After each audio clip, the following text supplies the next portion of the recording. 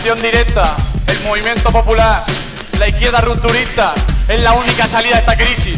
La izquierda reformista de café con leche, la derecha que negocia con Madrid, no puede dar ninguna salida al pueblo trabajador catalán ni al pueblo trabajador andaluz, porque son culpables de esta crisis, porque son culpables de ser amigos de las multinacionales y porque son culpables de lo que están haciendo con su gestión nefasta. Como decía el poder popular, porque el derecho a decidir de los pueblos no puede venir nunca de la derecha ni de la izquierda que pasa con el régimen. Decía ya usted, el país valenciano o sería de izquierda o no sería.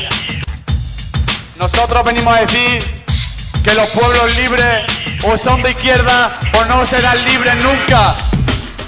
Que no solo es el derecho a decidir sobre un Estado, que no solo es votar si se independiza un trozo de los países catalán, derecho a decidir de las mujeres si quieren abortar o no, y que no haya un tipo en Madrid como Gallardón que le diga que tiene que mandar sobre su cuerpo. ¿Quién es ese personaje? Ni en Madrid, ni en Cataluña, ni en su casa para mandar sobre su cuerpo. Por eso estamos diciendo que no puede haber países catalanes libres sin mujeres libres y sin mujeres soberanas, es decir, sin patriarcado.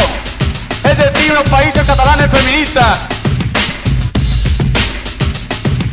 Que se llama soberanía alimentaria, que viene a ser el derecho de los pueblos a tener y a disfrutar de su agricultura y su medio ambiente sin transgénicos.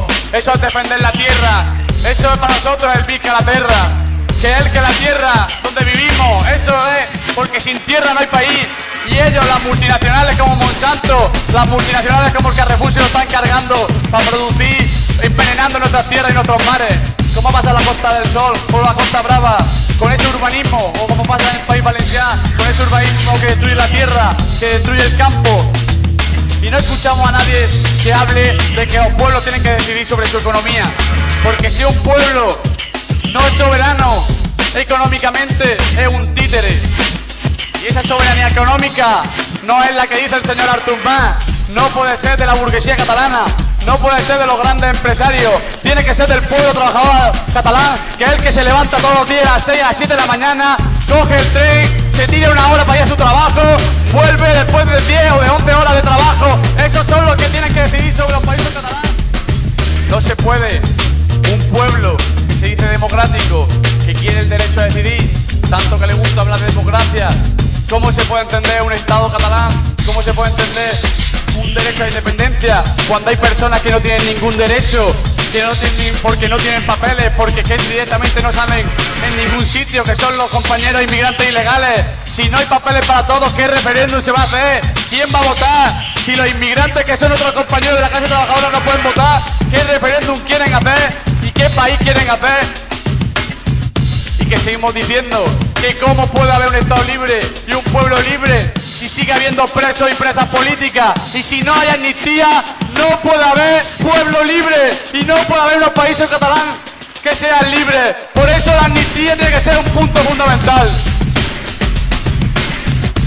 Por eso todos esos puntos no los va a conseguir la derecha catalana ni la izquierda reformista de la izquierda republicana, la derecha de CIU. Lo va a conseguir el pueblo trabajador con el movimiento popular, como se hizo toda la vida, con huelga, con la acción directa, con las manifestaciones. Así se consiguen las cosas, y no pidiéndosela a Madrid, que no escucha a nadie, y no pidiéndosela a la burguesía, que pacta con la derecha española. Así no se consigue nada. Es el movimiento popular que tiene que conseguirlo, porque siempre fue así, como fue en Cuba, como es ahora en Sudamérica. Cuando finalmente seáis libres, cuando finalmente haya unos países catalanes libres, seréis un ejemplo para el resto de Europa, seréis un ejemplo de resto para los pueblos del Mediterráneo. Por eso estamos aquí apoyando y seguiremos apoyando a la izquierda independentista catalana, a nuestros compañeros y compañeras de clase. Gracias a todos y a todas.